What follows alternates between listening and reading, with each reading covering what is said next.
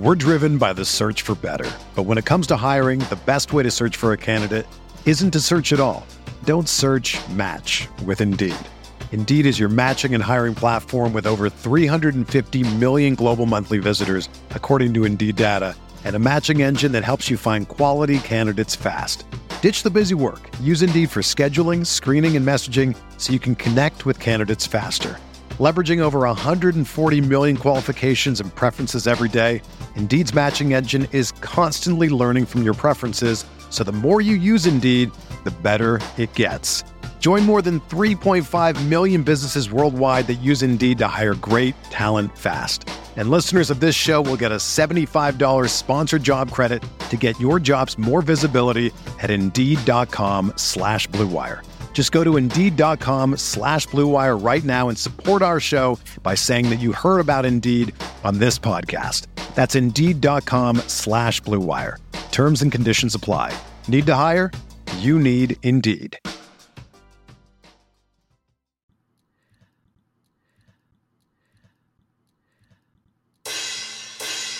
It's Big Blue Banter, the answer to all your Giants matters. From run game to coaching to Bob Shepard's timbre. Hosted by Dan Schneier, analysis on fire. A Giants fan since day one, now preaching to the choir. Joined by Nick Filato, breakdowns with bravado. Passing you the facts like he passes on gelato. From just outside New York, a couple football dorks. A killer podcast when Dan says receiver corpse. They do the play-by-play, dropping almost every day. These experts know the X and O's just like Danny O'Shea. They do the review of the All-22, dissecting every throw. OCU Manura lit up Dan's menorah when he was a guest on the show.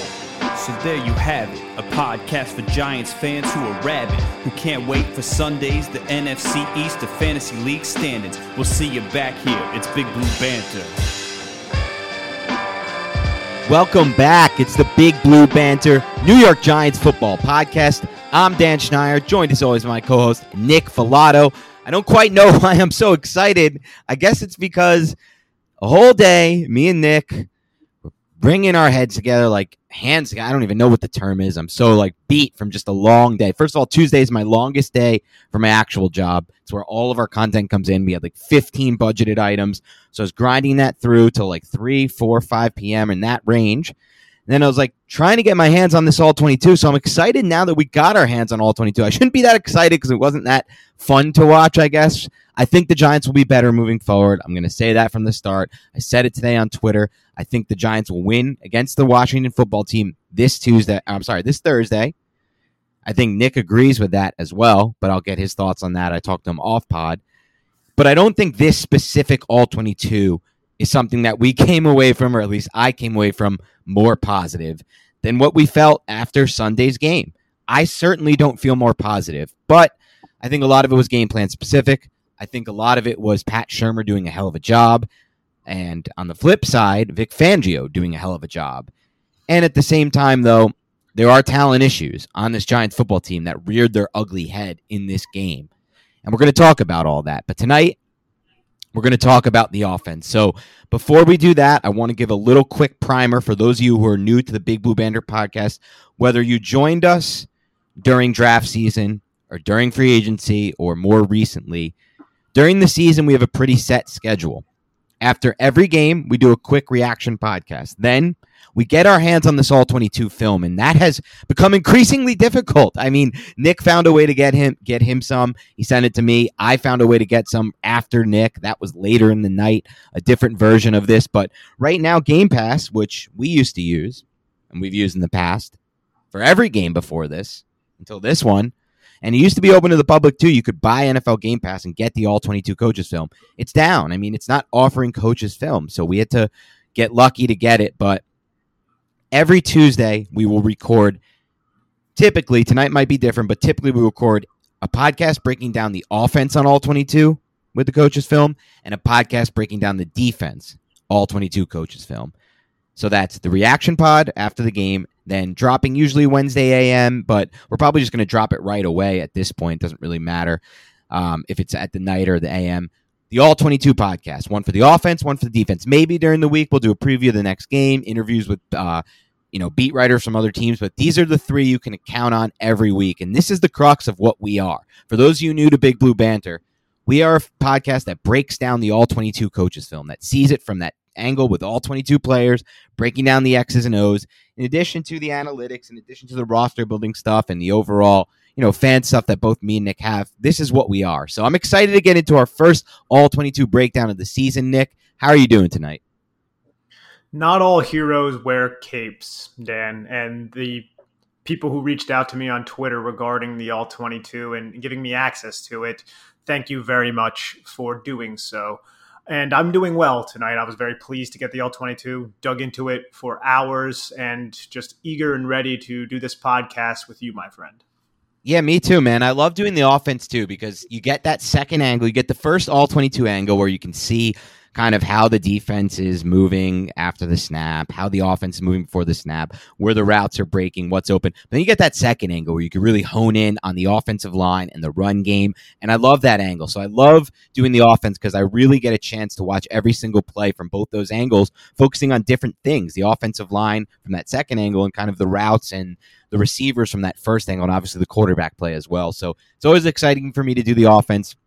This year, we're going to do things a little bit differently. In addition to breaking down the entire, offense from the All-22 film, we'll break it down into sections. We're going to go series by series with plays or developments or anything that stood out by series, and then we're going to have categories for each episode. We're going to have the unheralded player of the week on the film, on the coach's film, both offense and defense, the best throw on film from the quarterback, the best route run, the film play call of the week. So the play call we like the most from the offensive coordinator. And then finally, we're also going to break down the offensive line and give them a grade, pass blocking and run blocking, and explain that on a scale of 1 to 10 with decimals. And on the flip side, once we get to the defense, we'll go over that next, but unheralded player, coach call of the week from Patrick Graham, defensive player who struggled. We want to get into that. And we could do that on offense too, by the way, Nick. I didn't write that in, but we can go over that as well. So let's do that as well. If you have one off the top of your head. And then the best individual defensive play of the week, that kind of fits in with some of the other ones we have on offense. So we'll wrap that up at the end, so stay tuned for that. But let's kick this bad boy off with the first series by the Giants.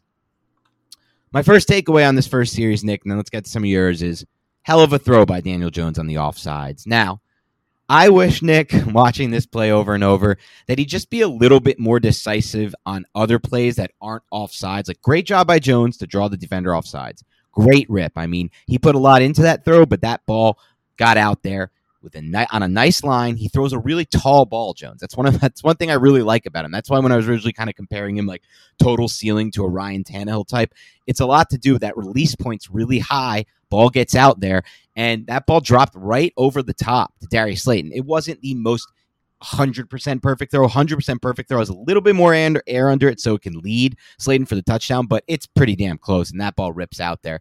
The only thing I'm going to say is the game moves so fast, Nick, and I kind of wish that it doesn't take always in offsides for Jones to just kind of hit that back foot and let a ball rip out there to some of those vertical routes that, may not seem completely open after the snap or before the snap, but actually are good one-on-one, chances for him to go one-on-one, especially if he gets rid of that ball quickly. What did you take away from that play? And give us something else that you thought was a key takeaway from that first Giants offensive series. On that one play, though, I mean, yes, there was the offsides, which gives Daniel Jones the ability to know that he can take a shot. But if you look at the safeties and how they rotate down, specifically the field side safety, the side that Darius Slayton was on, he drops down to about the 40-yard line just before the snap. And Daniel Jones picks his head up, looks to his left, sees the one safety kind of cheating back to a center field look, symbolizing that it's going to be single coverage for Darius Slayton. And then once the offsides happen, he knows he has that. And that is one hell of a throw, man. You said it well. He steps up into the pocket, has a clean platform, steps into his throw. You could see his hips snap as he rears back and just puts this right into Darius Slayton's hands. And I kind of wish, I'm not going to knock Slayton for this, but I wish Slayton didn't go down just by getting his feet basically touched in this situation. But that's still a decisive call by Daniel Jones on this play, because he does see that safety roll down and he knows that he has that single matchup. I mean, yes, I would like to see that a little bit more, but I felt the opening script was interesting, I guess you could say. I mean, I liked the opening play, the 21 personnel orbit motion with Sterling Shepard going around Saquon Barkley, and then you have Elijah Penny in the backside guard lead blocking for Saquon Barkley on a power gap play.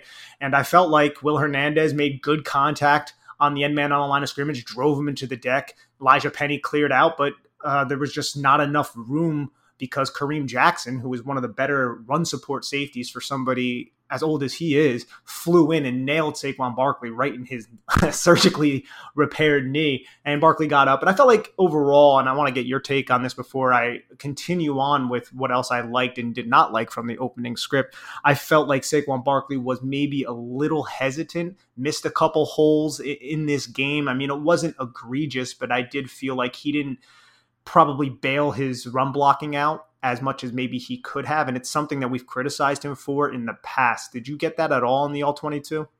Without a doubt, Nick. I did not think this was a particularly good game for Saquon Barkley.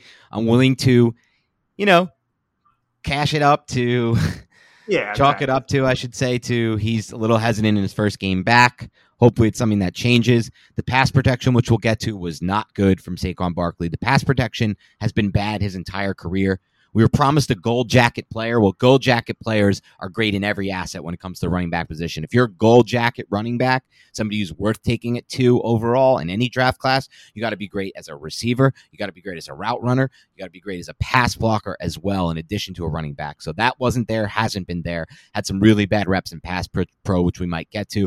But as far as what you just said, yeah, I thought two things. One, I actually thought that design of their run play on the first play of the game was their best run design in the entire game. Loved it. And it might have been their most successful run of the game. It was a game with very few successful runs. But there were other opportunities for Barkley. There was a pitch play I will get to in a bit, where honestly, I thought Barkley should have planted his leg and we'll get to this, and driven back vertically into the defense, back not kind of around the defense, but into it. And that was the case on a lot of these runs for Barkley.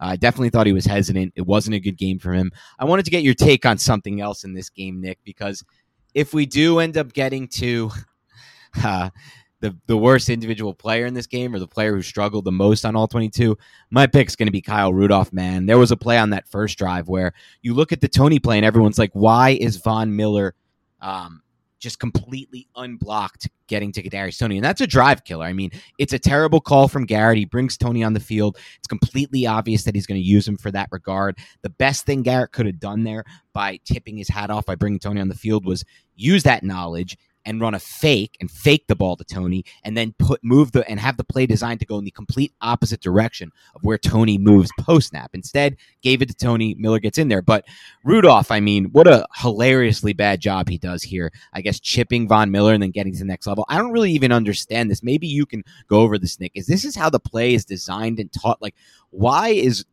Rudolph why does not the right tackle come down there and Rudolph take the man the right tackle? I mean, I see the two tackles here are kind of in a pass blocking post snap. They're looking like they're pass blocking, which is by design, I guess, to kind of trick up the defense, but and have them read different keys. But asking Rudolph to come down there and chip and then get to the next level, it's a lot to ask, and he does a really bad job of it.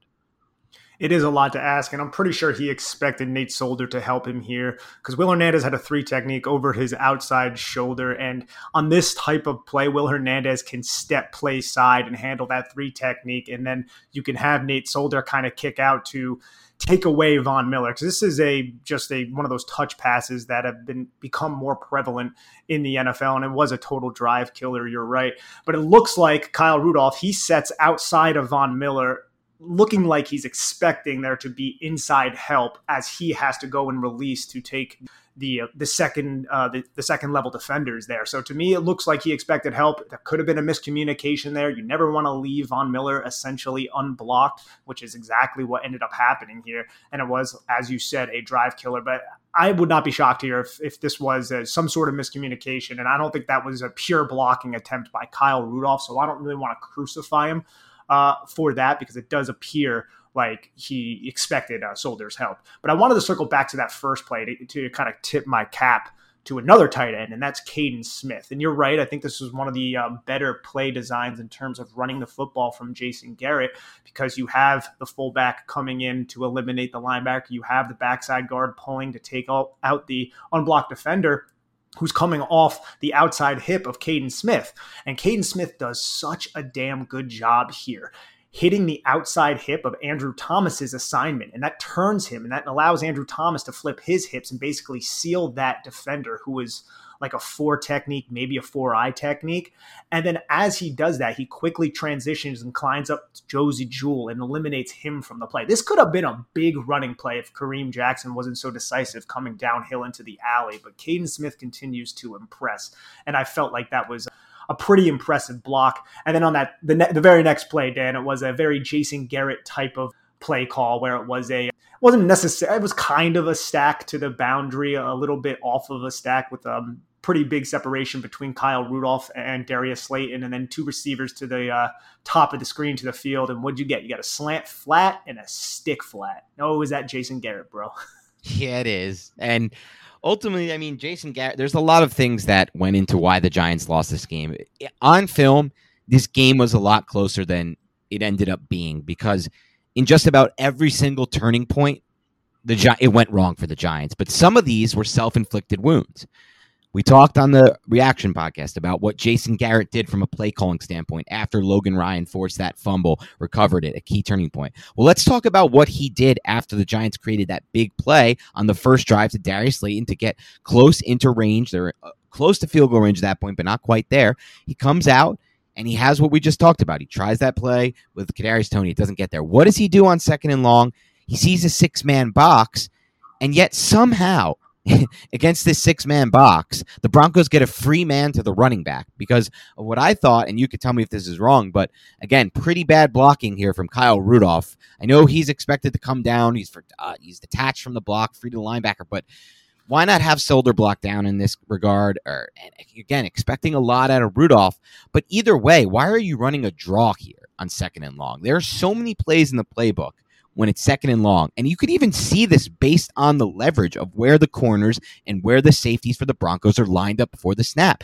There are so many plays in any playbook where you can get 10 yards passing the ball here when the corners are that deep off the line, off the ball, and the safeties as well. And yet you're running a draw play, and yet somehow, boom, there's a free man to the running back from the Broncos. Unbelievably poor execution here on what is already a bad play call to set the Giants up for 3rd and long, and that ultimately bogs down with just a bad play here. We can get to that. I don't think the only thing I want to get to there's one thing actually I want to get to there. So before I get to that, let's talk about the 2nd and long.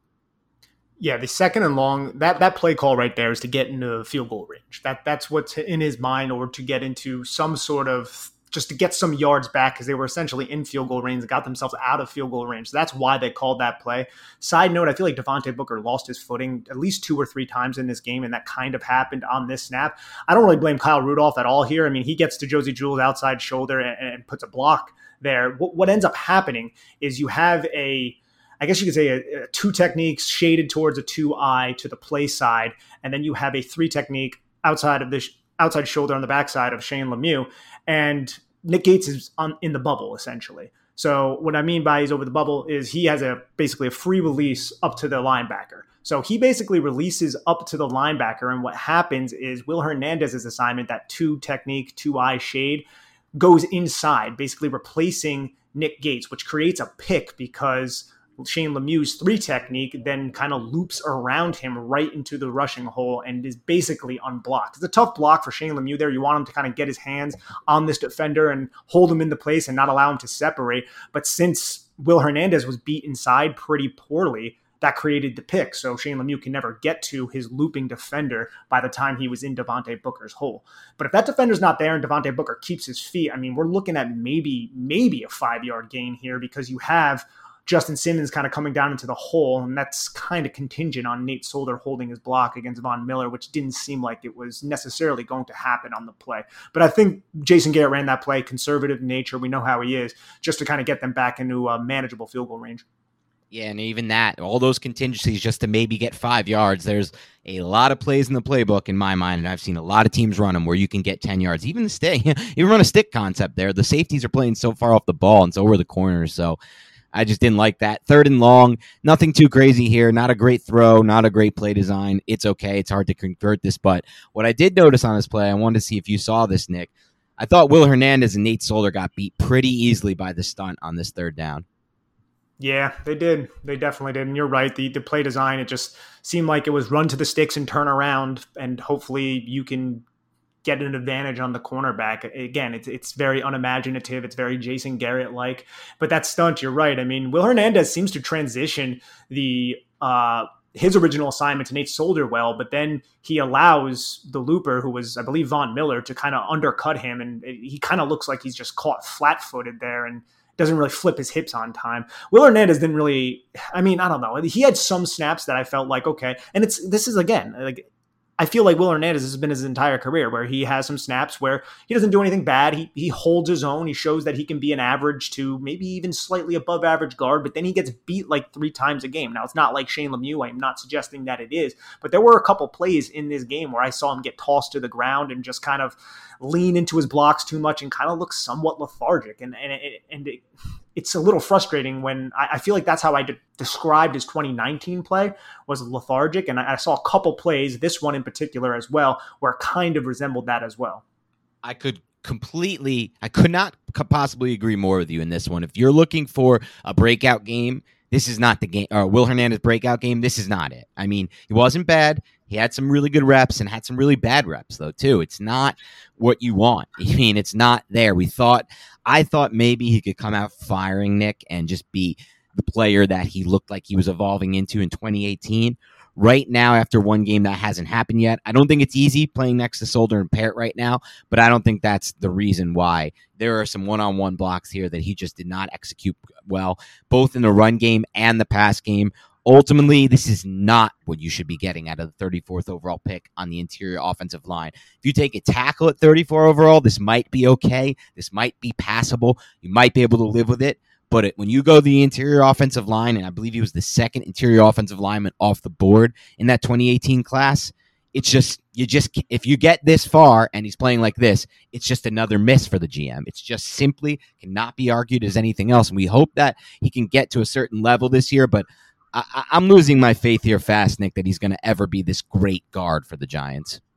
Yeah, I think great is a stretch. My hope for Will Hernandez is he's a slightly above average starter that you can rely on and won't be a liability. And I think that's well within his wheelhouse. I really do. But these just little inconsistencies and these lapses in technique are something that I've seen basically since his rookie season, and his rookie season was probably his best year. This is only one game, so this could definitely be corrected. We know he lost weight in the offseason and he switched to another position, and he's, reportedly healthy from the COVID. He could have had maybe long-term COVID effects from last season, but there were just those certain plays, man, and I wish that the All-22 allowed us to have timestamps. It doesn't, unfortunately, everybody.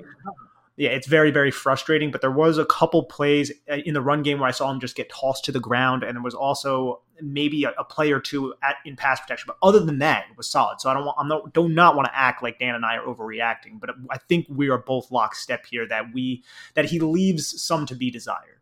Yeah, and so just for those of you who are new to the podcast, we normally will have, if Gamecast cooperates this season at any point, we'll have timestamps on every play so you can follow along. If you guys have purchased Game Pass for yourself and want to watch the coach's film, we'll give you timestamps. It helps us go over plays anyway. It helps keep us on track. In this one, that's just not the case. The film that we have to work with, I don't have a single timestamp on my notes because it's just not, it's not the video I got. There's no timestamps. I don't have down or distance on any of these either. I had to kind of follow along and track like manually, just writing it down on a piece of paper, just kind of guessing the yardsticks. It was a mess, but just so you know, moving forward, we will hopefully be able to deliver that. Let's move on to the second series. So the first series wraps up with, looks like a minimum field goal. All of a sudden, we're punting the ball. Giants get the ball back on the second series, and we start off with the play that I was talking about earlier, Nick. Excuse me, pitch out right. And I really feel like Saquon here was pitter-pattering, and he kind of just like falls forward, which was okay. I like that he kind of like dove forward for an extra 2 yards here, ended up like a 3-yard gain. But man, the way that was blocked up, at least from my vantage point, I want to hear if you think this.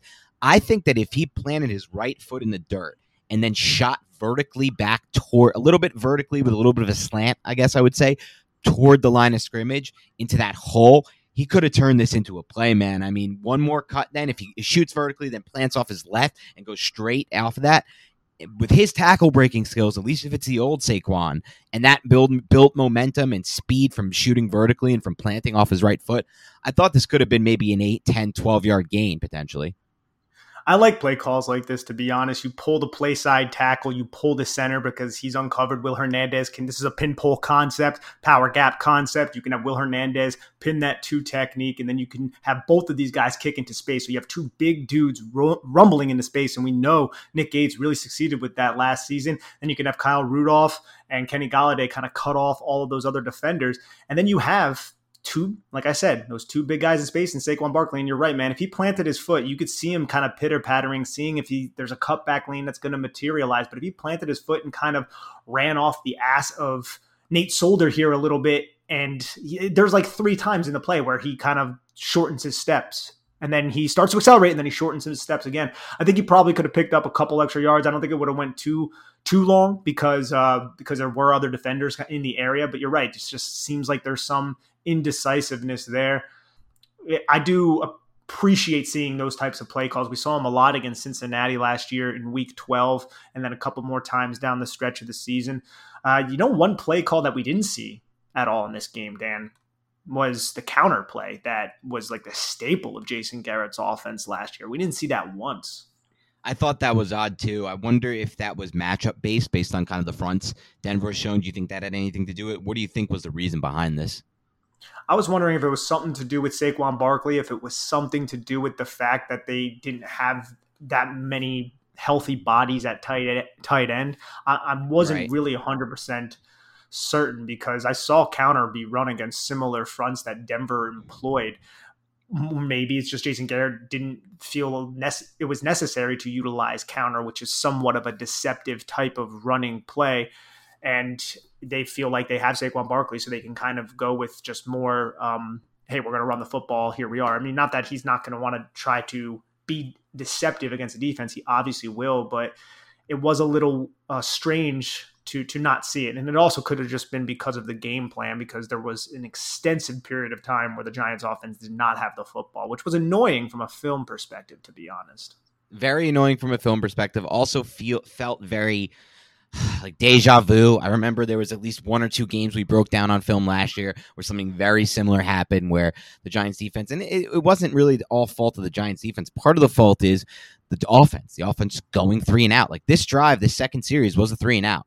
And sometimes when you continue to go 3 and out, it puts the defense more stress on the defense to continue making plays to stay off the field.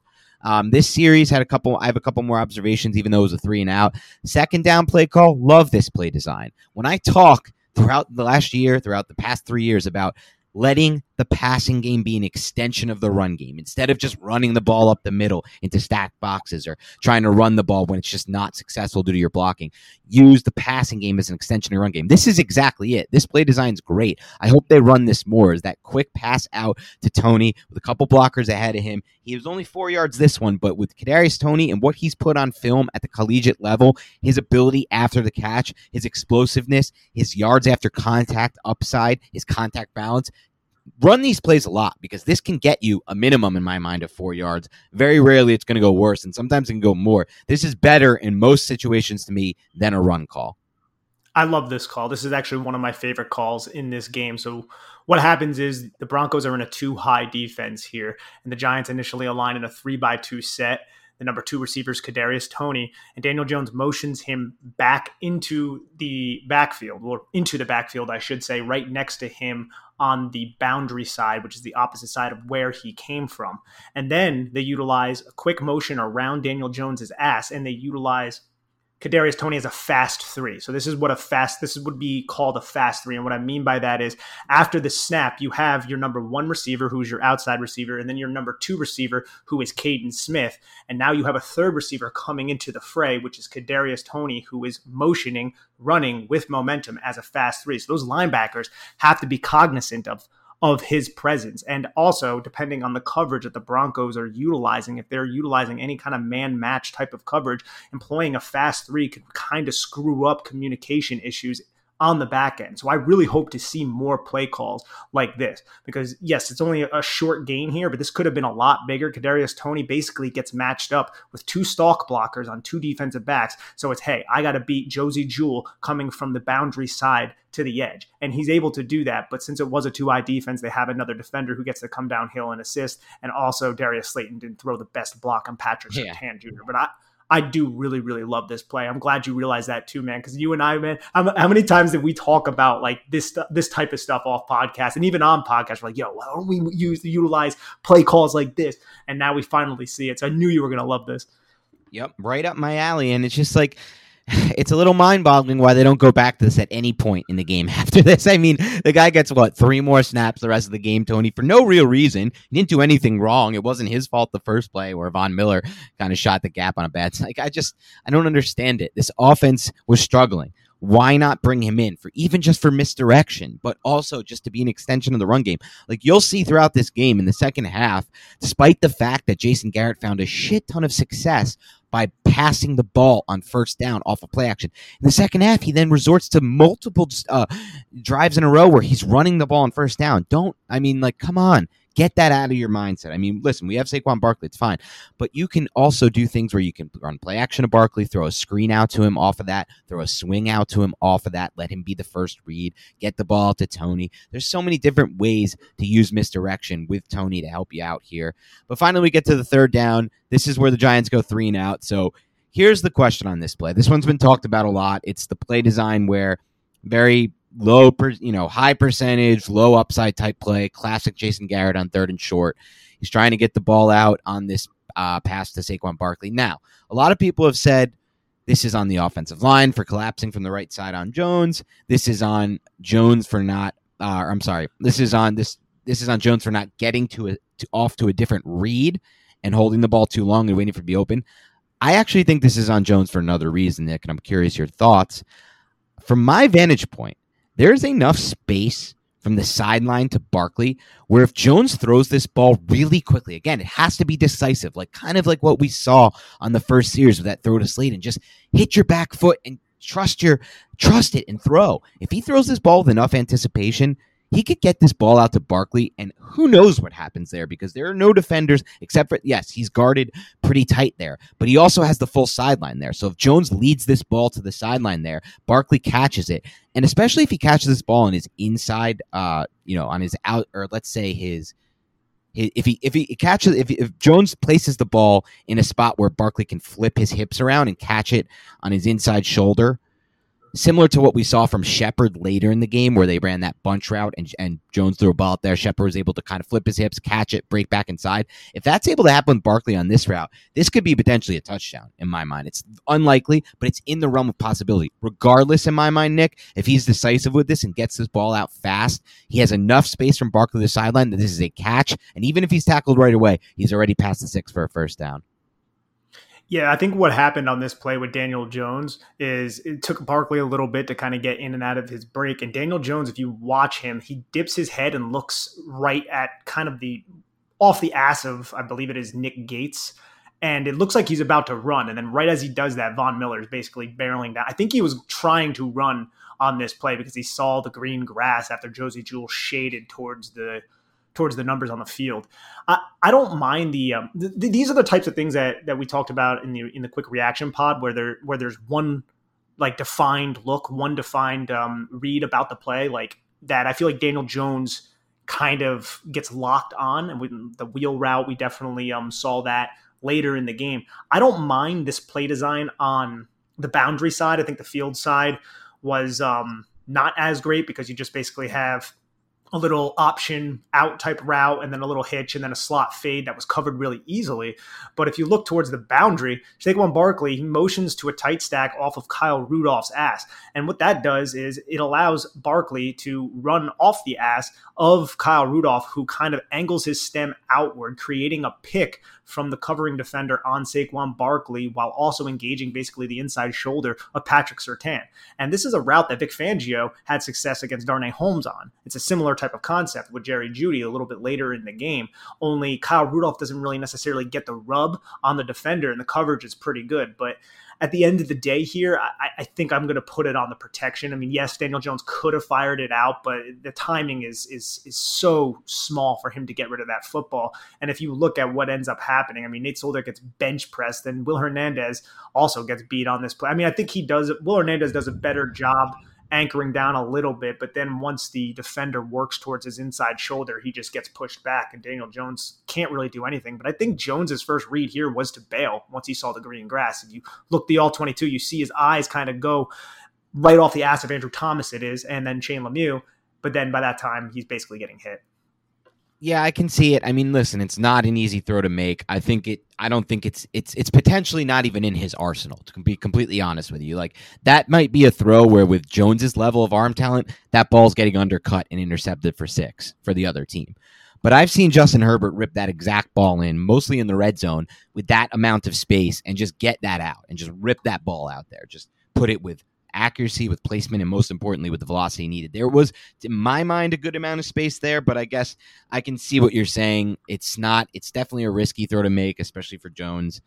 So I'm fine with it. Also because Saquon Barkley's route was slowed down a little bit by Kyle Rudolph's release, because he had to basically use Rudolph as a shield. And in doing so, his ability to get in and out of that break was kind of slowed down a little bit. I feel like if that happened a little bit quicker, then maybe Daniel Jones would have had a better window to fit that into. Sure. Ultimately, bogs down. Here comes the punt. Now let's break down the third series of the game where the Giants scored touchdown. Then we're going to do a couple more series that stood out. We're not going to get every single series in, especially not the garbage time ones. Then we're going to go back over the categories we said: unheralded player on film, the throw of the week, the best individual route run, coach's film, play call. And some of these we'll go over already in depth, so we'll just name them. Grades for the offensive line as pass blocking and run blocking. Then we're going to go over just some rapid fire, Nick. We're going to finish with rapid fire takes about players or concepts or anything on film. I got a few interested to bounce off of you, so we'll finish with that. But before we do all of that, we're going to take a quick break to hear a word from our sponsors. Giants football is finally back, and there's no need to exhaust yourself searching all over the internet to find New York Giants tickets anymore. Because TickPick, that's TickPick, is the original no-fee ticket site and the only one you'll ever need as your go-to for all NFL tickets. TickPick got rid of all those awful service fees that the other sites charge, which lets them guarantee the best prices on all their NFL tickets. Don't believe it? If you can find better prices for the same seats on another ticket site, TickPick will give you 110% of the difference in the purchase price. That's right. You guys ever want to just go and see Saquon Barkley hit a 60-yard run? You know I do. Daniel Jones, find Sterling Shepard, Kenny Golladay, Darius Slayton deep. Well, if you guys want to see that live, please go and visit TickPick.com and use the promo code BANTER. That's tickpick.com/banter. If you use that today, you can save $10 on your first order of the Giants tickets that you desire. Please check that out. It's tickpick.com/banter. We're driven by the search for better. But when it comes to hiring, the best way to search for a candidate isn't to search at all. Don't search, match with Indeed.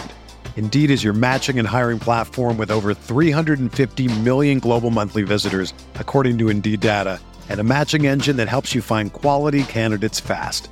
Ditch the busy work. Use Indeed for scheduling, screening, and messaging so you can connect with candidates faster. Leveraging over 140 million qualifications and preferences every day, Indeed's matching engine is constantly learning from your preferences, so the more you use Indeed, the better it gets. Join more than 3.5 million businesses worldwide that use Indeed to hire great talent fast. And listeners of this show will get a $75 sponsored job credit to get your jobs more visibility at Indeed.com/Blue Wire. Just go to Indeed.com/Blue Wire right now and support our show by saying that you heard about Indeed on this podcast. That's Indeed.com/Blue Wire. Terms and conditions apply. Need to hire? You need Indeed.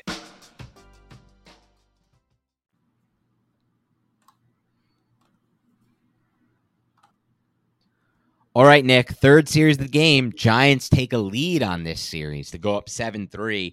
Lead they would no longer, or from that point on, not have. It was their only lead of the game, unfortunately, but it was a great drive. And it starts off with Garrett doing something I thought he did a much better job of in this game until the second half, which is still so mind-boggling to me. We'll get to that. Of doing, and that's throwing the ball on first down. Throw the ball on first down, please. Just throw the damn ball on first down and use play action. You have Saquon Barkley. You have you're Jason Garrett. Everyone's expecting you to run. Throw the ball. And so he does that. Really nice shot there on the play action pass to Golladay. I thought that was interesting. I thought the Giants did a good job running a screen, trying to get the screen game involved, but it was a bad timing for it. It was second down, and the Broncos only blitzed 4. So they had 7 in coverage. They completely snuffed it out. It went nowhere. Finally, the Giants get bailed out, in my mind, by what I thought was an iffy pass interference call. But again, it's a one high safety look here from the Broncos. And yet Garrett is running 4 routes turning at the sticks. Why are you using a route combination, 4 routes at the sticks, when you're facing a one high safety? I just will never understand that. You could so easily high-low. How could you not, if you run a half-field high-low concept there, how does that not win every time to me? Or how does that give you a better chance to win? And not only win, but create like a 16 to 20-yard play rather than a 4-yard play. So any thoughts on those first set of downs that led to a first down by penalty? I was a fan of the 1st and 10 play action. It's something that I feel like Jason Garrett does in a solid manner, but that's usually when he utilizes play action, is always on first down, which makes sense from a football standpoint. It was a dig curl, 7-man protection with both tight ends staying in to ensure that Daniel Jones didn't get killed. Saquon Barkley leaked into the flat, and Kenny Golladay did a good job getting in and out of his break and making a nice catch.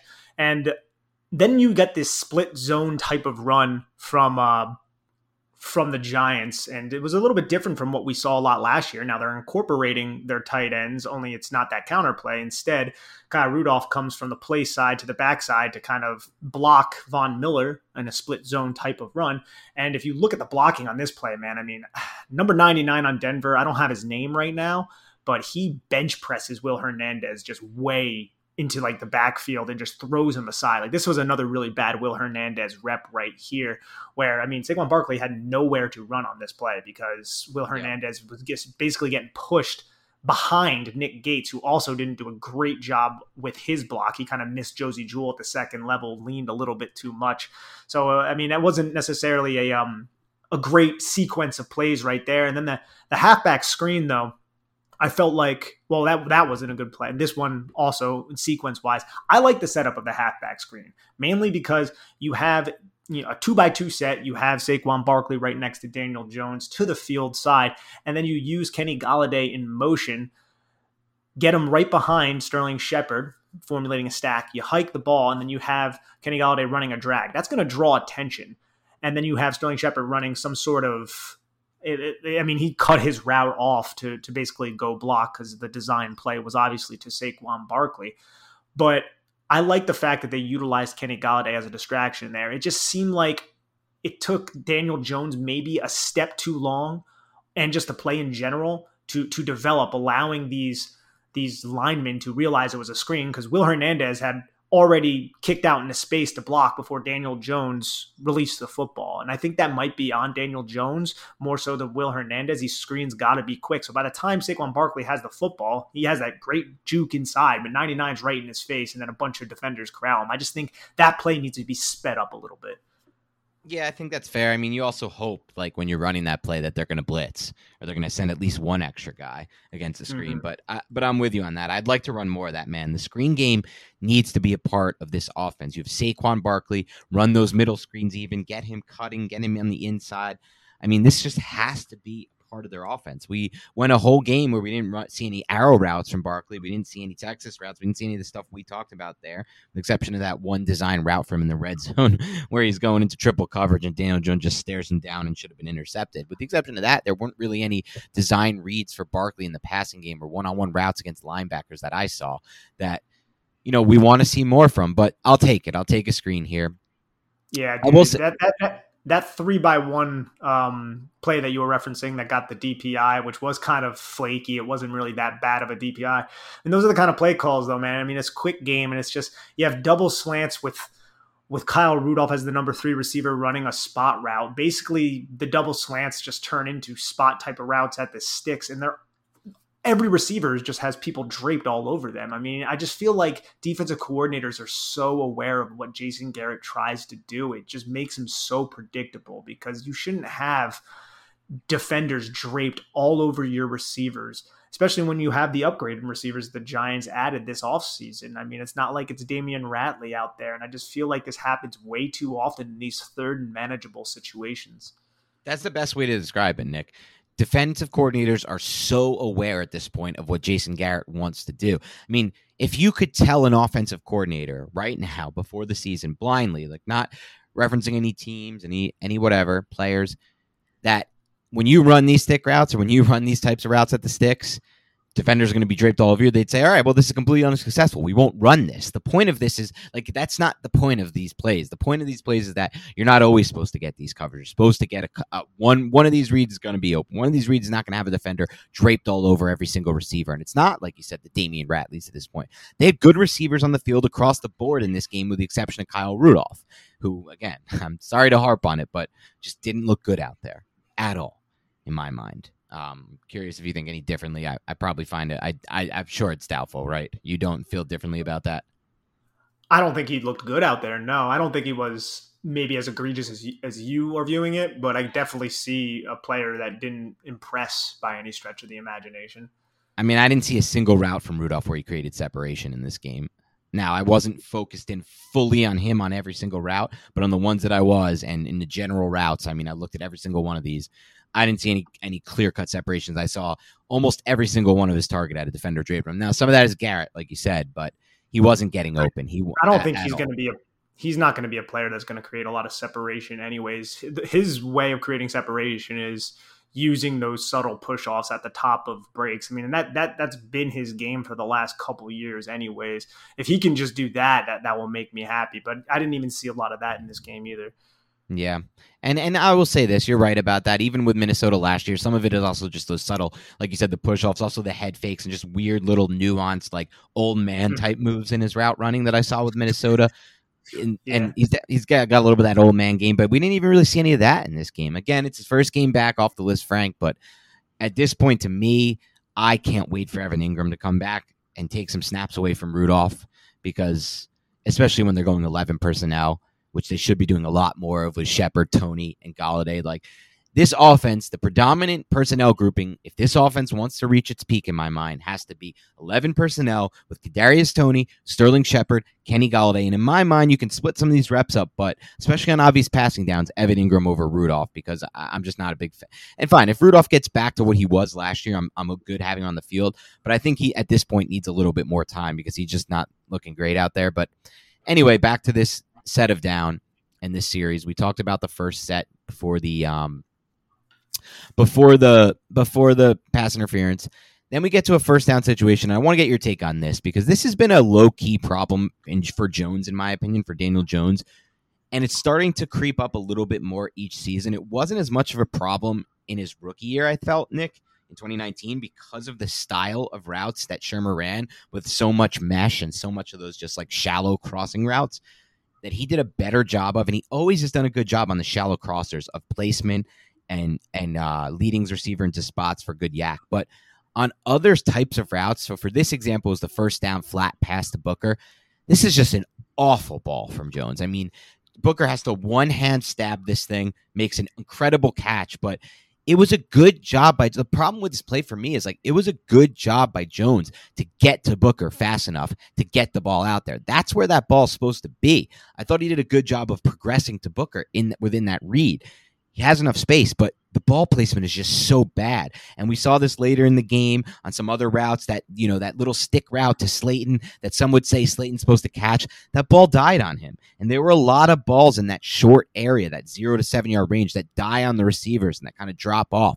I feel like he kind of tries to place the short throws to me, when it's like versus the deep throws that he puts in nicely, goes right over the top of his shoulder, drops those in nicely. The intermediate routes, the touchdown, which we'll get to soon, throws those pretty nicely too. But I feel like on those short routes, he almost tries to place it to the point of, like, trying to think of, it's like, it doesn't work with tennis. I'm trying to think of an example of another sport where I've done something like this in my own playing career, amateur wise. But that's kind of the best way I can describe it, Nick. I feel like he almost tries to place those short throws, and the accuracy to me is becoming a big problem, the ball placement on those throws. It was not a good throw. I mean, it was lucky to be caught by Booker. And again, like you said a little bit ago, I think he does do a solid job getting off of Kenny Galladay's deep route. I mean, you have a safety in between the numbers and the hash. You have a defender over Kenny Galladay. Kenny Galladay stutters and releases outside, and that safety just drops directly to the numbers. Jones is eyeing that safety down, and then he just quickly goes and he checks down. It doesn't even look like he looks at Booker. He just knows Booker's there, which is a good feel for the offense, and maybe that attributes to the bad throw.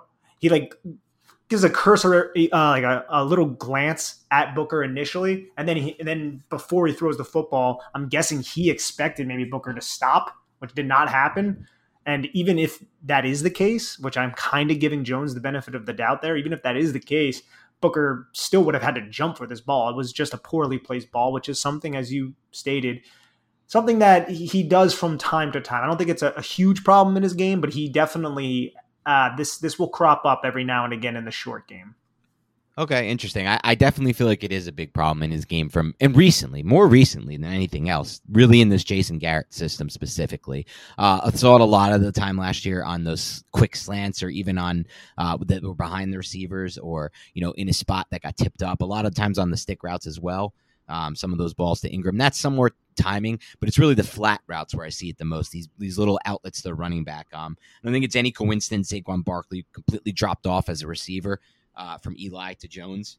And to me, this is a big issue in his game. Like, to me, you can't have this if you're Daniel Jones. You just don't offer enough to have this. So hopefully it improves. A lot of it is system-based, I do think, because like I said, it wasn't as much of an issue with Shermer, but just something I noted and I was curious to get your take on. Also, when it comes to Saquon Barkley and like his lack of receptions without Eli Manning was a check down machine at the end of his career. Daniel Jones was much more aggressive down the field, it seemed like, in his rookie season. And that's another reason why. I'm not saying that he's necessarily excels in that area. I just don't think it's his biggest problem because Jones does have a lot of other things that kind of hold his game back. I know not his biggest problem. I agree with you on that. It's nowhere close to his biggest problem. And it's not nearly as bad as some of the other aspects of his game. It's just something that sparked up to me, saw it a lot in this game, not just on this throw. And I was just curious if, again, maybe I overstated a bit at the beginning. I wasn't trying to. I was just saying this was something to me that was not even on my radar as an issue and now has seemingly started to pop onto my radar more. And as I watch more film, I see it more often. So, who knows? Hopefully he'll improve in that regard. A couple other things about this drive before the touchdown, or one other thing that stood out to me. Really love the third down call here. And this is something I saw a lot from Pat Shurmur on the flip side. These empty sets, 5 wide. What does it do? It gives the quarterback a nice defined read before the snap that's likely to be there after the snap. And just like we saw with Shurmur picking up a lot of first downs this way, the Giants found success here when they went, no back, empty set. Shepard gets a one-on-one here against the 47, a linebacker. Quick in-breaking route, easy first down. I honestly think that we saw this a lot with Shurmur as well in Jones's rookie season in 2019, going empty. Empty has been really good for Jones. It was good for Jones at Duke. It was good for Jones with Shurmur. It needs to be a bigger part of Jason Garrett's arsenal because with what Jones is right now, and it's not just Jones. I mean, this is a great thing for any quarterback to go empty, especially in this situation where, you didn't see many tip passes. Jones is a tall quarterback, throws a tall ball. I feel like they should go to empty more often. I love what they did here. I feel like they went to empty a solid amount last year. It was just their personnel groupings. They would do empty out of 12. Sometimes they would align empty out of 13 with Levine Toilolo in a 2-point stance. And in this game, they were predominantly in 11 personnel, which was probably because they were trailing a lot, but also because of the personnel that they do have. It's just it wasn't Kadarius Toney that they were relying on. I mean, the third down call, though, I love this because you isolate Sterling Shepard against Josie Jewell, and you could see that Daniel Jones noticed it pre-snap. Sterling Shepard gives a little outside jab release foot to Josie Jewell and just breaks inside, uses his outside arm to chop the inside arm of Josie Jewell and then crosses his face for a nice little catch to move the chains. I would love to see more of that, but it's difficult to get defenses in this kind of disadvantageous situation where you have a talented slot receiver. against a linebacker. I mean, I hope that the Giants are able to do that against Washington on Thursday Night Football. If it's not Jamin Davis and it's John Bostic and Cole Holcomb, sign me up for that every day of the week, because the Giants could really take advantage of that mismatch. Yeah, you're damn right about that. And you're right. They did run a little bit more, but to me, when you go to it in 12 and 13, it almost defeats the whole purpose. Now you're getting, Caden Smith and Kyle Rudolph are sometimes, a fullback lined up against a linebacker. That's not even really a mismatch in my mind. So you want to get those faster guys out there. Let's break down the touchdown play call, because love it. First down, great call. I want you to break down the concepts here, the route combinations from Garrett.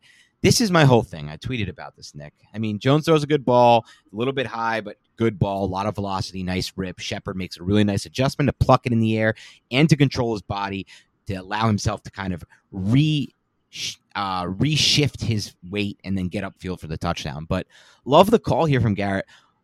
I don't understand what's holding him back from running plays and concepts like this more often, with these verticals and the deep over and just concepts that really stretch a defense and challenge them. And like you said, like we've said throughout the last 10 months, put safeties in conflict. So what do you make of this play? Break it down. I love it. I really do. I mean, the Giants come out in 11 personnel, 2 receivers it's more towards the boundary side, but the ball is not on the hash. And then you have Sterling Shepard in a reduced splitting basically the numbers and the hash, and that's important. You have Patrick Surtain with his backside kind of towards the sideline, even though it is man coverage on this play. And I love this because you have the number 2 receiver, Darius Slayton, and Sterling Shepard running 2 deep horizontal crosses, and they basically crisscross each other. And then you have Kenny Golladay acting as a clear out to clear out the entire area for Sterling Shepard to come from the backside to that area. Daniel Jones knows this is going to happen based on the coverage pre-snap. He drops back, and then you could see both the crosses kind of cross each other's face around midfield. Kenny Golladay is bringing the outside cornerback from the boundary side deep, and then you have Patrick Surtain, who is kind of in shaded outside pre-snap, now well outside of Sterling Shepard, because he had an inside release on an inside route with basically nobody there because of the clear out routes. And then even if that route was taken away by the linebacker underneath, then you would have had either Kyle Rudolph or Saquon Barkley for a good 7 to 8 yard gain. But what happens is Jason Garrett high-lows that linebacker, and that linebacker is going to look at Saquon Barkley, and it looks like it appears to be some sort of man coverage, man match coverage. So he's going to dip down, bring the depth of his original alignment down towards Saquon Barkley, which is going to open up even more space for Sterling Shepard, who makes that catch. And then once he makes the catch and beats Surtain, you could see there's no other defender up until right before he gets into the end zone. And that's because of the route combination. So I'm pulling my hair out too, Dan, wondering why we don't see more aggressive type of play calls like this. Yep, and it's just, I just don't understand. It's like, I get it. You're scared. What could happen? It could be a fumble. It could be a turnover. This is what you think about if you're Jason Garrett. You said this offseason, the number one goal is to not turn the football over, but you got to take that out of your mind, man, because there's no point in not turning the ball over in an NFL game if you're also not moving the ball, and more importantly, you're not scoring points.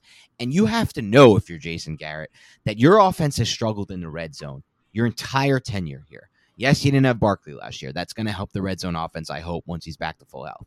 Yes, you didn't have Golladay and Rudolph. That should also potentially help the red zone offense. But partly, this is Daniel Jones, man. He's not a good, in my mind, to this point in time, he still can be, but he has not been a good red zone quarterback. We'll get to a lot of this later when we get to that red zone series that ultimately ended the game for the Giants when they bogged down in the red zone.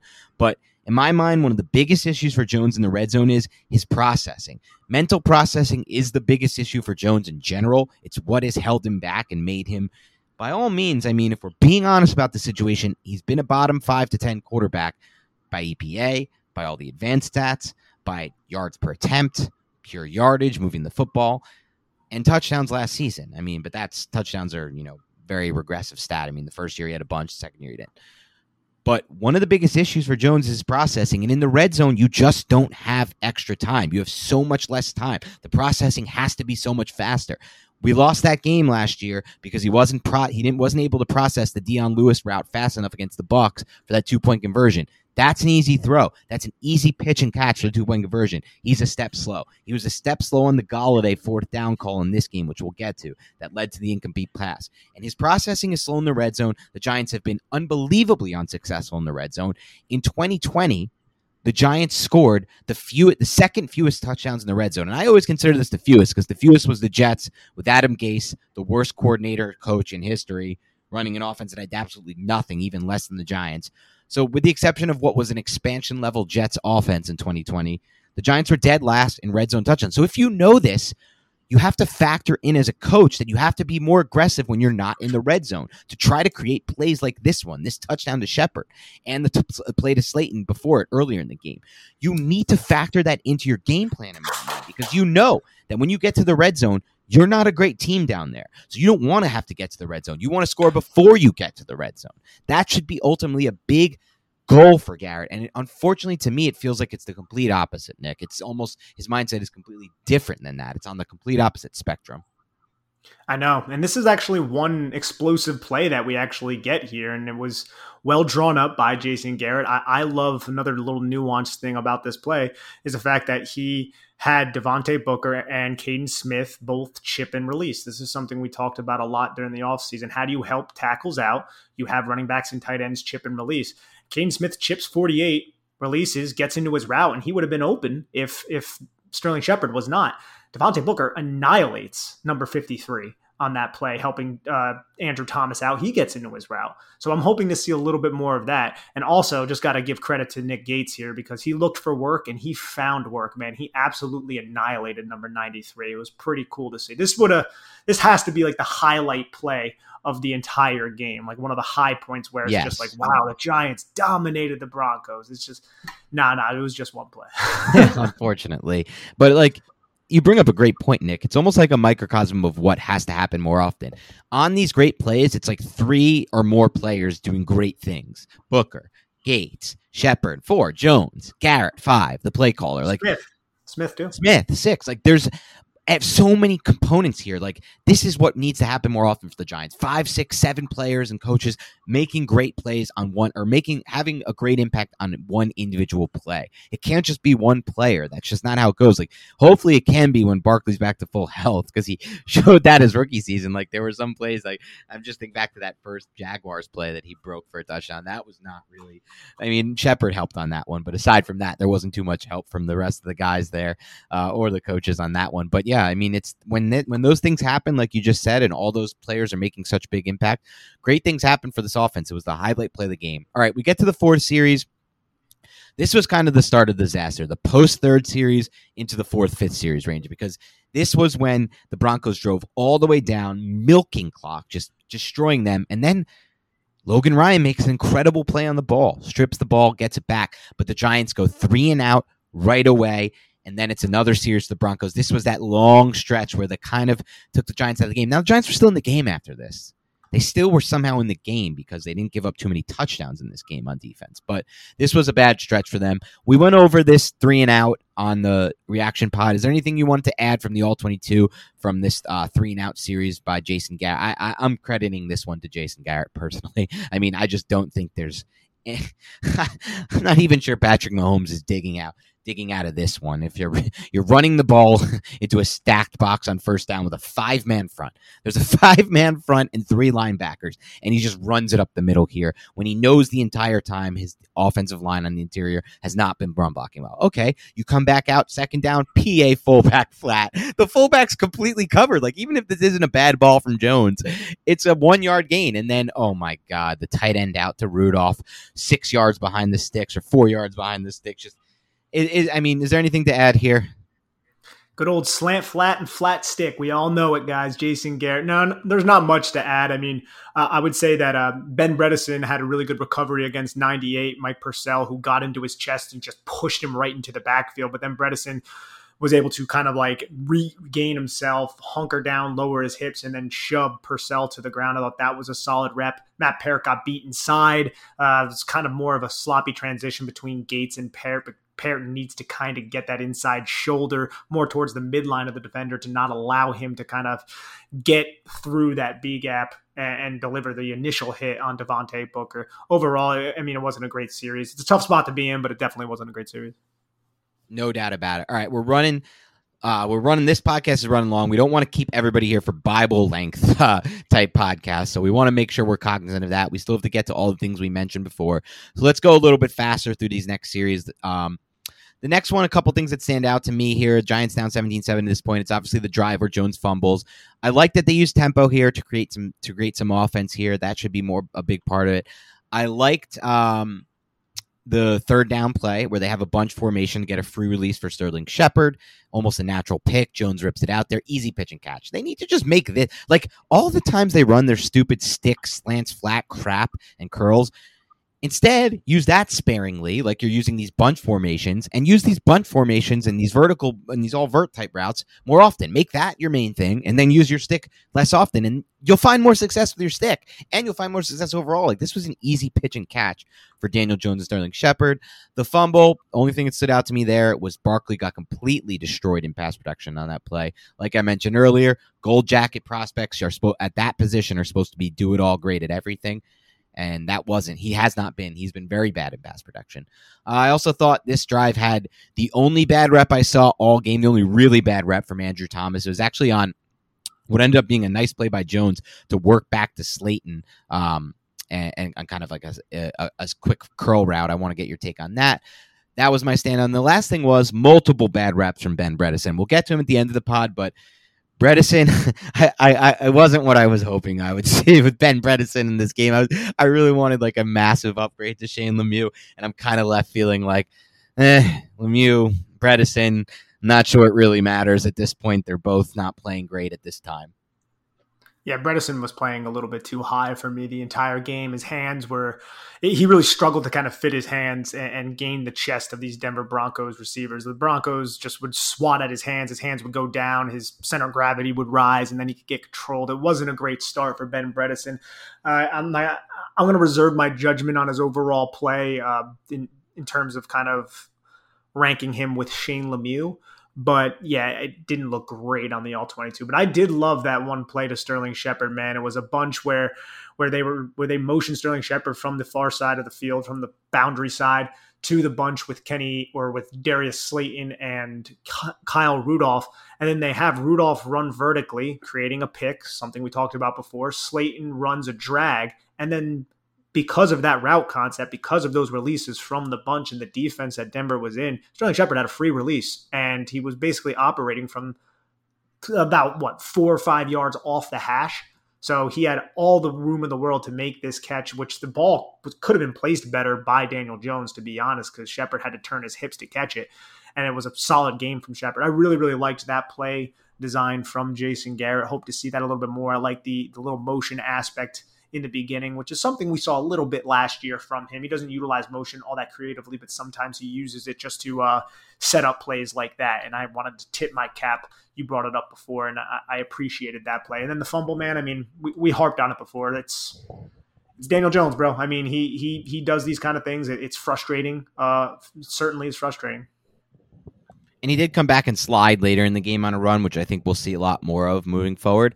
As far as that Sterling Shepard play, you actually brought up a great point earlier. I kind of tipped my cap in saying like this allowed Shepard to kind of cut it back, but thinking about it now, it's actually poor placement by Jones, because if he throws that on the outside shoulder, we might see something similar to, or throws it in a place where Shepard can kind of pluck it like he did on his touchdown route. He might be able to cut that upfield off near the sideline with a little bit of space and turn that into a really big play. But I mean, there are defensive backs in the area, so I don't know how crazy it would have been, but again, the third down a little bit later too. I don't know if we touched on this play, the dig to Shepard. I really love this route from Shepard and this throw. I feel like Jones did a solid job kind of hitting these digs. The one dig, the Kenny Golladay, should have probably been an interception, so, sans that one. But the route on the third down, a couple plays after the bunch play that we were just referring to, I mean, Shepard releases off the line of scrimmage at about the bottom of the numbers, and you can tell his stem is outward leaning, and he's running, and by the time he reaches the 0 in the 50, he's about a yard off, so you could tell he has that lean towards the outside, and then he gets to the top of his route, sticks his foot in the ground, and he quickly turns a 90-degree cut, jumps up, makes a tough contested catch, and then falls down and kind of gets tripped up a little bit. But I felt like that was a really good route and just play by Jones and Shepard, because Jones hits his back foot, is able to step into the pocket and fires this ball a little bit high, but still very catchable. Yep, no doubt about it. All right, quick takeaways from the 6th series, and then I'm gonna tail off. You can wrap up with those garbage time series if you thought you saw anything there. 6th series to me, what I noticed is more of the same with Nate Solder, bully back into the quarterback on a rep.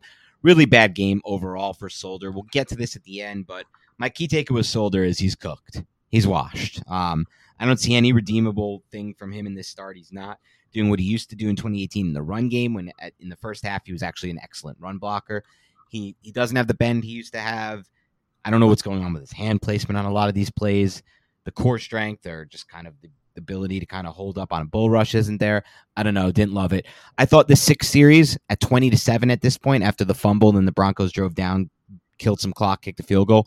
The worst series by far by Jason Garrett. Just an absolutely atrocious series by him. First of all, he ran the ball twice on first down here, despite being down 20-7, despite finding no success at all in the run game all game, and despite finding success on the flip side by, in the first half, passing on your first downs. Just mind-bogglingly bad by him. Then runs that awful rip route well short of the sticks. The Denver number 21, he just doesn't bite at all on this whip route. I mean, it's a pathetic play call. It's a lot of what we saw last year, him resorting to that whip route.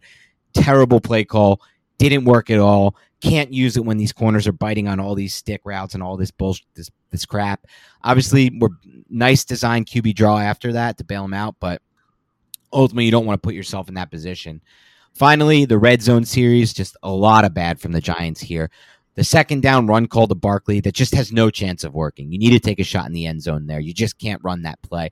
And if you are, design it to go back into the inside. I thought even in this play, Nick, and I'm curious what you thought, Barkley again made a poor decision here, bouncing to the outside. Should have planted his foot. Should have cut it back inside. For such a big, powerful runner, Nick, I would like to see from Barkley in general more often. This dates back all the way to 2018.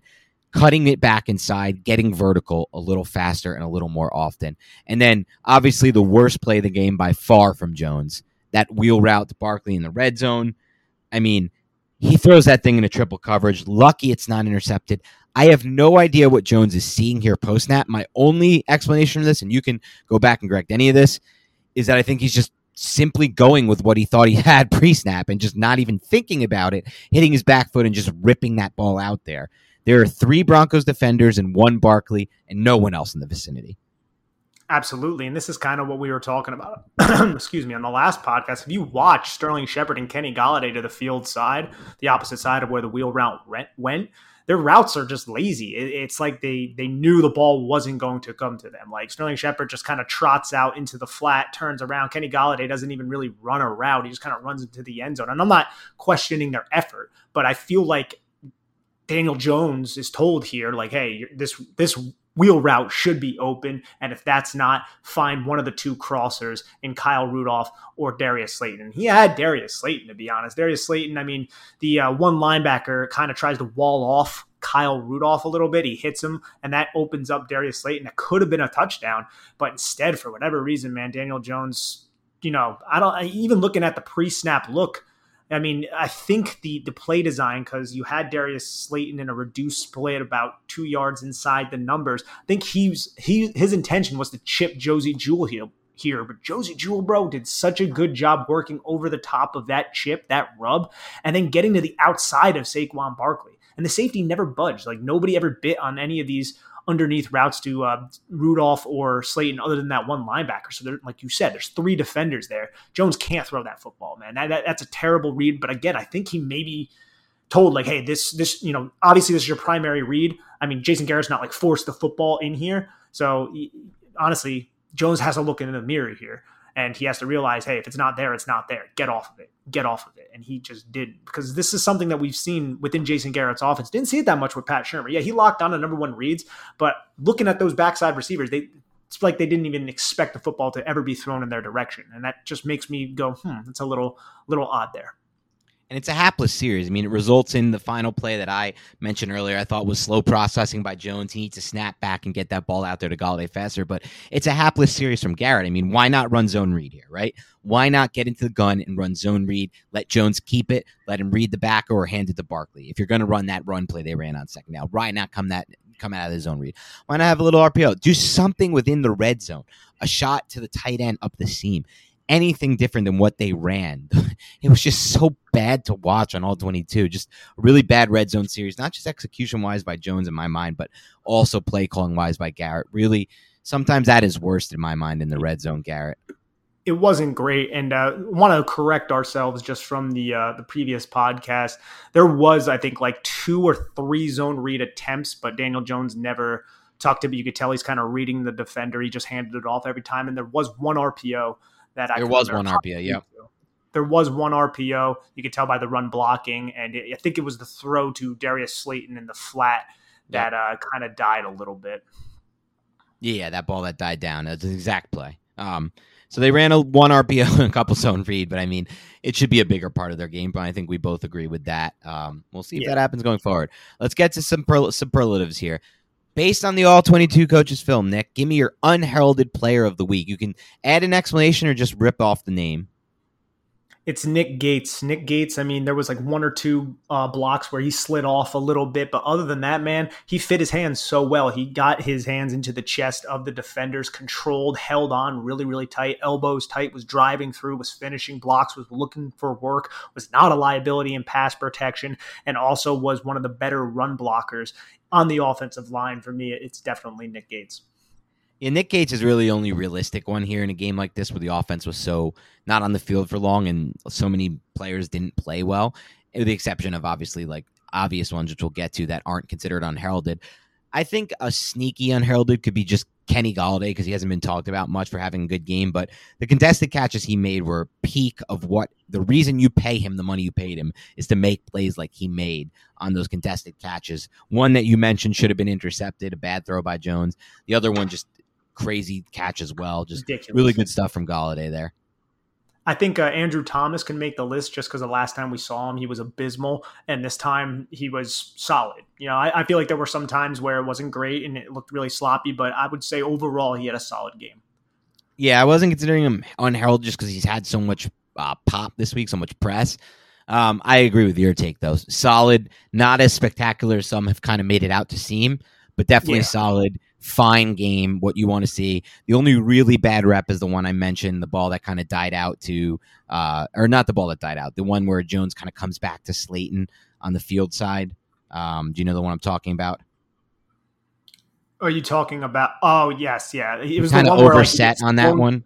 Yeah, he got overset and he got beat inside, and his footwork was just absolute abysmal. I wish we had timestamps on this, ladies and gentlemen. We apologize. Yeah, no timestamps, but that was the only like egregious rep. So I thought he definitely was solid. He can fit in this or just in a good game for the week. Let's go throw of the week. So I think the obvious throw would be the toss to Darius Slayton, the 42-yarder, but I want to go a little bit different. And this play was, I'm not sure if it was a third down situation. Again, I apologize for since we don't have that. But this is it was a first down shotgun throw. It was a comeback to Darius Slayton. I really like this play. I believe it was in the third quarter, if I'm not mistaken.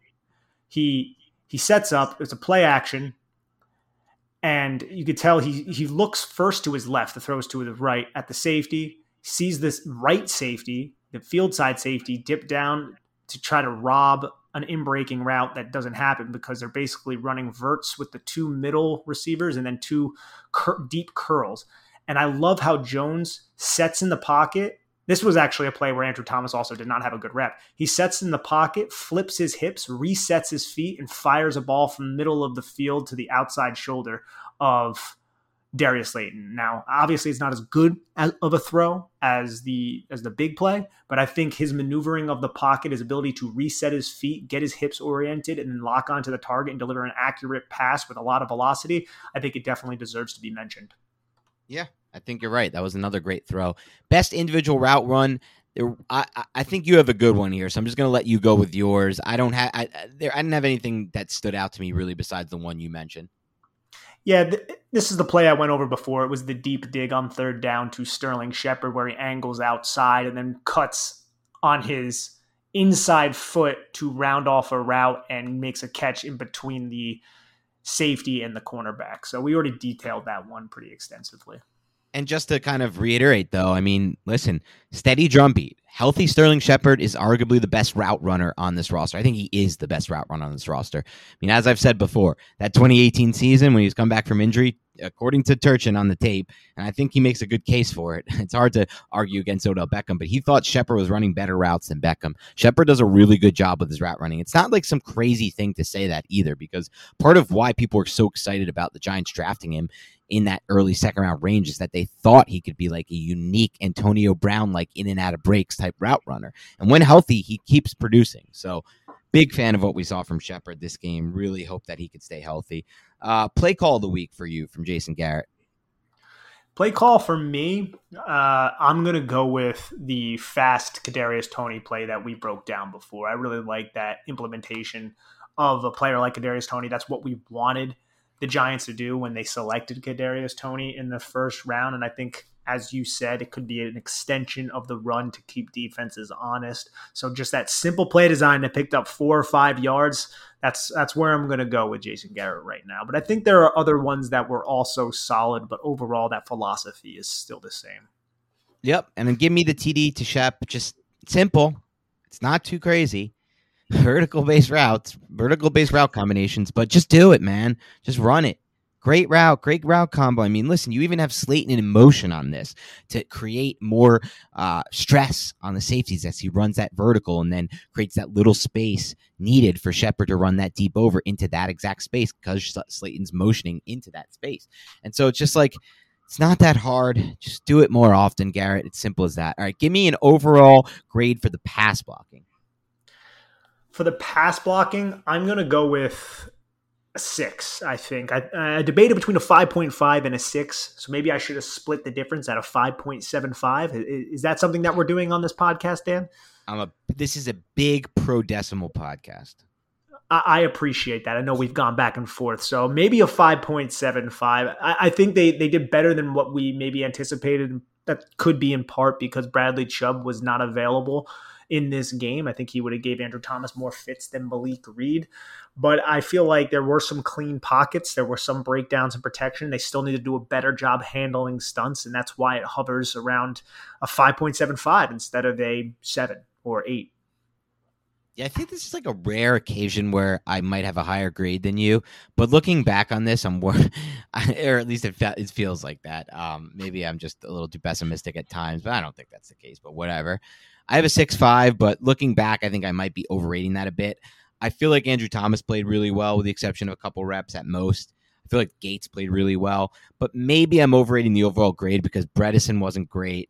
Lemieux wasn't great in limited reps. Hernandez was kind of like in the 6 range, though, for me, like the 6.65 range. He did have a little bit more good than bad, but then like that right tackle situation was just an abject disaster. Solder, Parrott, even more so Solder in my mind was even worse. We'll get to that in a moment. I have a couple questions that I'll break down with you, but I'll give it a 6.5. Give me a run blocking grade. Run blocking grade is a 4 for me. I feel like there were some holes that could have been hit. Probably would have made the rushing attempt numbers in terms of yardage and rushing attempts go up significantly. It was pretty atrocious. It wasn't great, but I do believe Saquon Barkley probably left a couple yards on the field. I think Devontae Booker left a couple yards on the field because the guy just keeps slipping over his own feet. 4, to me, it's a little bit of a glass half full ranking for me, but that's where I'm going to go right now. I'm on 2.5 for the run blocking. There's just too many plays where like it was designed to go to a spot and they're blocking it. They have a hat on a hat, and yet there's just no hole. Like, there's literally just no hole. And I just, like, haven't seen that from the Giants' run game under Garrett really at any point. Last year, there were no games I felt like that were this egregious from that standpoint. Just genuinely no hole whatsoever. Okay, give me an offensive player based on the All-22 film who, in your mind, struggled.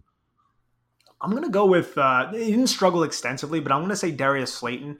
I just feel like there was probably 3 contested catch situations where it would have been a tough catch, yes, but professional football players make tough catches, and he didn't come up with it. And Daniel Jones may not have put the best ball on him, but you still expect your NFL wide receiver to catch it if he gets his hands on it. And he just didn't. And that's something that I feel like the inefficiency of Darius Slayton is starting to piss me off a little bit. So I'm hoping that he can clean that up. I think he can clean that up, but he's my player that I'm going to mention. I think there's plenty on the offensive line we could probably bring up, though. I mean, listen, ultimately, like I said, if it gets to the point where the Giants are running a peak offense, Slayton doesn't play much. Tony gets those reps. Like, that needs to happen sooner than later. Tony can get those reps. We even saw this week, Shepard played a lot more outside. It wasn't just Shepard exclusively in the slot. Shepard played outside some. So you can keep Shepard outside. You can move Tony in the slot. Ultimately, that's peak offense for me. All right. For me, player who struggled, no surprise here, Kyle Rudolph. Just didn't like what I saw from him in the blocking game at all. In the receiving game, there just wasn't anything there either. I honestly think this is just a guy who's just not ready right now, being forced to play because of the tight end situation, because he didn't practice much in training camp, barely played at all after that, kind of still working his way into it. And we have a lot of data that shows players coming off Liz Frank take a full year to really recover and get back. And for an older veteran like him who has a lot of tread on his tire, that may be even a bigger hurdle to overcome. Really questionable signing, reeking at this point of Jonathan Stewart. Not going to be that bad, though. It's a joke. It's obviously not going to be that bad. But it's reeking of a it's very Gettleman. Like, when anyone says Gettleman's learned, Gettleman's changed, now it's all Judge making the moves. No, it's not. Because Gettleman still makes these jam moves.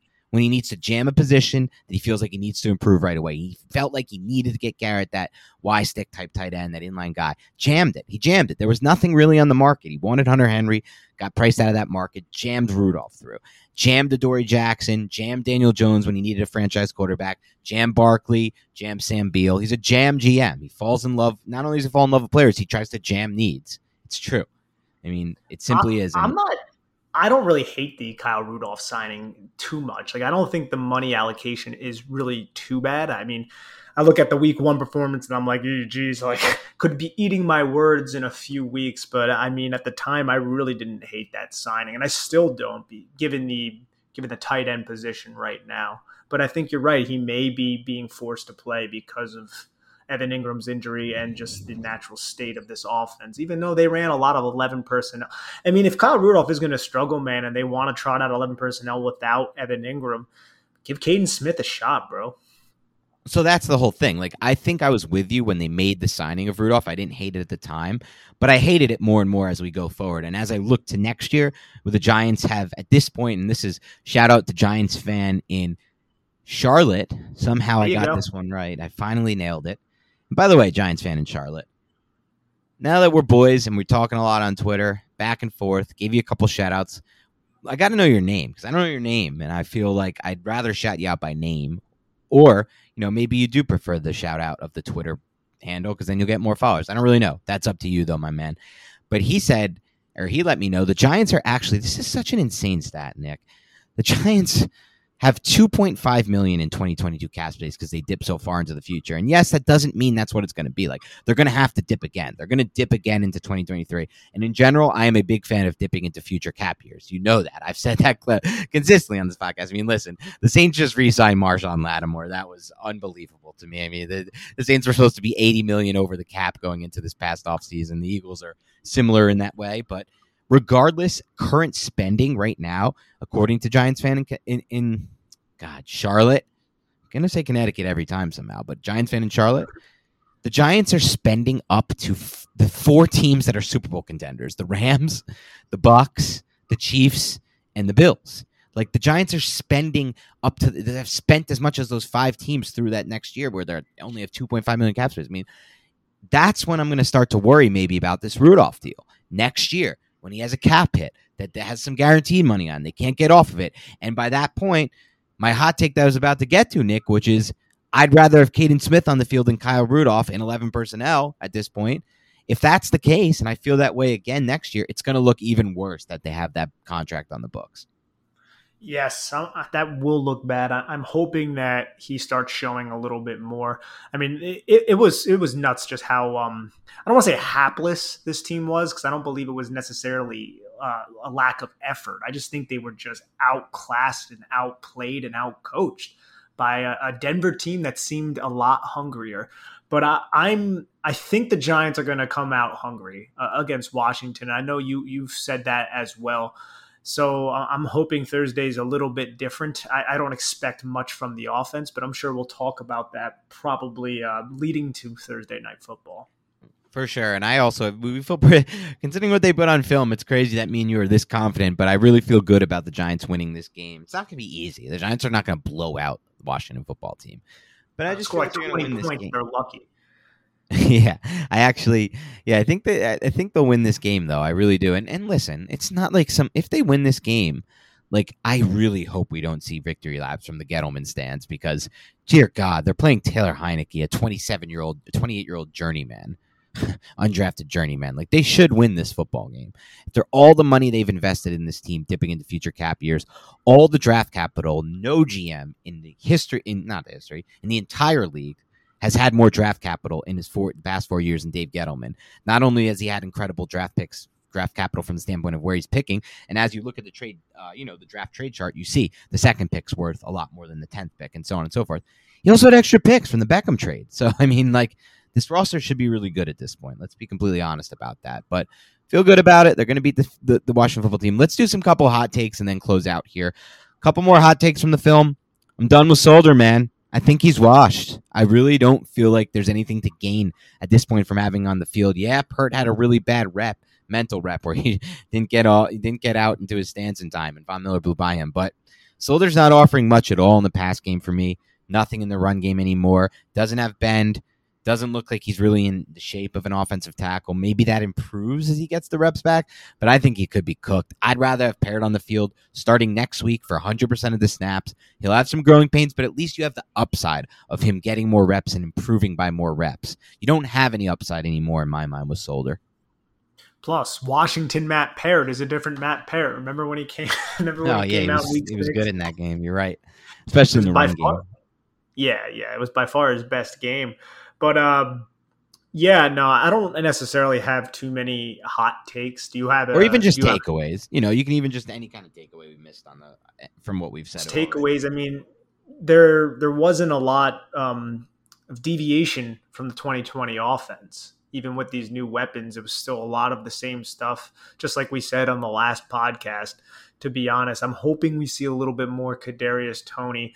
And I guess if I had to get in a hot take, you already kind of spoiled it a little bit before. But if Darius Slayton continues to be inefficient, then Kadarius Toney needs to get on the field a little bit quicker. That will probably happen, though. But obviously it's not going to happen now or maybe anytime soon, because the kid missed basically all the training camp and he's getting up to speed.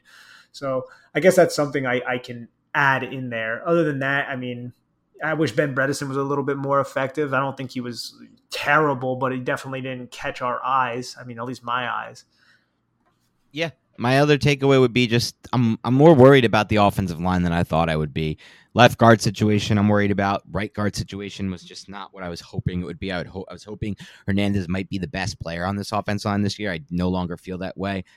Thomas I felt good about, but left guard, right tackle to me right now look like they could all be liabilities for the entire duration of the season. And it's just so hard to win in the NFL when 3 of your 5 offensive line spots are liabilities. And I'm hoping that changes. It's not always going to look this bad. They're going to get that Falcons front soon. Can't wait for that Falcons matchup. I really think the offense can open up in that Falcons game. Actually wish that was in Atlanta for the dome factor. I think they could be a little faster on that turf, but in the dome. But again, man, like this is year 4. Gettleman's first goal was fix the offensive line. This just can't be it, man. And I'll be honest, Nick, it does pain me to see all the breakdowns this week from Brian. Why is his first name? From Baldy is Brian Baldinger, right? Yep. Daniel Jeremiah, a few other guys I trust that break down film on offensive linemen, of just how dominant Rashawn Slater was in his first start against Chase Young. And this isn't too much of a surprise. It shouldn't be. The steady drumbeat has been there. I mean, he was great in camp against Bosa, day in and day out. Great in the preseason on limited reps.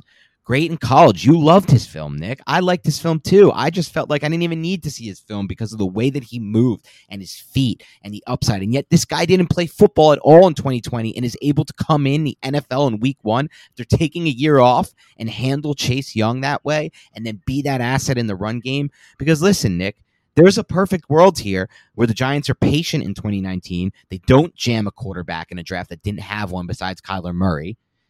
They take Allen. They're bad again because they weren't going to win games even if they took Josh Allen instead of Daniel Jones. They take Justin Herbert, and they're probably bad again because Herbert didn't win many games last year. Let's be honest. And then they have Slater. Or there's a world where none of that happens, but DG picks the right lineman, and he has Wirfs and Slater as his left tackle and his right tackle for the next decade. And we talk all long about like fixing this offensive line and having a great offensive line. What's more important than that? We think almost nothing but the quarterback. And so they've been in the wheelhouse. I'm. It's not that I'm rooting against Slater at this point, but I hope he doesn't become the Wirfs of this year. I don't know if I can handle it, Nick, if he's the worst of this year. And the Giants end up firing Gettleman, and we could have had Wirfs at right tackle and Slater at left tackle for the next decade plus. I can't, my heart can't handle it. That's my final takeaway. Please, Rashawn Slater, regress a little bit. Don't have a Wirfs-like rookie season, but I actually don't hope that for you. Yeah, just suck, Rashawn Slater. No, you know what you need to do, Dan? You need to pull a Rick Sanchez and develop an interdimensional travel and get to that universe where the Giants have Justin Herbert, Tristan Wirfs, and Rashawn Slater. That's what you need to do. Well, they couldn't have Wirfs and Herbert. It was one of the two there in that spot, but because that was the same class, obviously. But even if it was just like any combination of those three, they were all in the wheelhouse for Gettleman. It's not like this is like some made-up situation where he would have had to trade O'Head. It's literally just evals. I mean, it's just pure evals. He evaluated Parrott to be somebody they wanted to move forward with, and so he didn't want to take a tackle in round 1 of this draft. The last draft, he thought Thomas was better than Wirfs. Like, these are just things that he decided. This is his job. He's the final call there. He's supposed to be the offensive line guru. That was what he promised. Not only what he promised, that's what we're supposed to be getting from this guy. I mean, it's just, I really hope the Giants don't have a liability at 3 of the 5 line spots. I'll bring it back to that. Yes, I mean, that would just be absolutely abysmal for an extra game. Yeah, well, we'll see. The Washington front's going to be tough, but we'll see what happens there. All right, we're going to wrap up there. We know you have a lot of questions that you've been putting on the iTunes. Like we said, please, please, please, please. This is a free podcast. We ask for one thing to help us. Help us move up that iTunes algorithm. That's all we ask. Then we can grow. Then we can do more. So if you haven't already, please head over to iTunes, subscribe. Please head over to Spotify, follow. If you can leave reviews and ratings these days on Spotify, do that. But if not, and you're an Apple user, please, if you haven't done this already, go to our iTunes, scroll to the bottom of our page, click rating and review, click 5 stars, and then write something in. If you write a question in there, we will answer. We know we're backed up a little bit on questions. We promise we'll answer them. We're probably going to have to do them on a mailbag pod. There's just not enough time in these all 22 pods, but please follow us there. Follow us on Instagram, NY Big Blue Banter, YouTube Big Blue Banter. We'll talk to you soon. The defensive all 22 breakdowns coming next. Have a great rest of your week. Go Giants.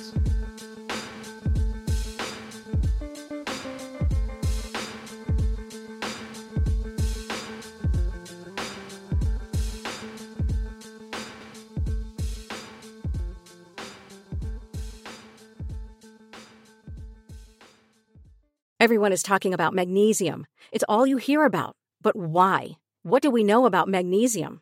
Well, magnesium is the #1 mineral that 75% of Americans are deficient in. If you are a woman over 35, magnesium will help you rediscover balance, energy, and vitality. Magnesium supports more than 300 enzymatic reactions in your body, including those involved in hormonal balance. From functional medicine doctors to mental well-being and female hormone experts, we all know that magnesium is the one mineral to improve all aspects of well-being and health. But which one? Magnesium Breakthrough from Bioptimizers, the trusted choice recommended by leading experts with 7 best-absorbed forms of magnesium to ensure your body receives the support it needs for overall well-being.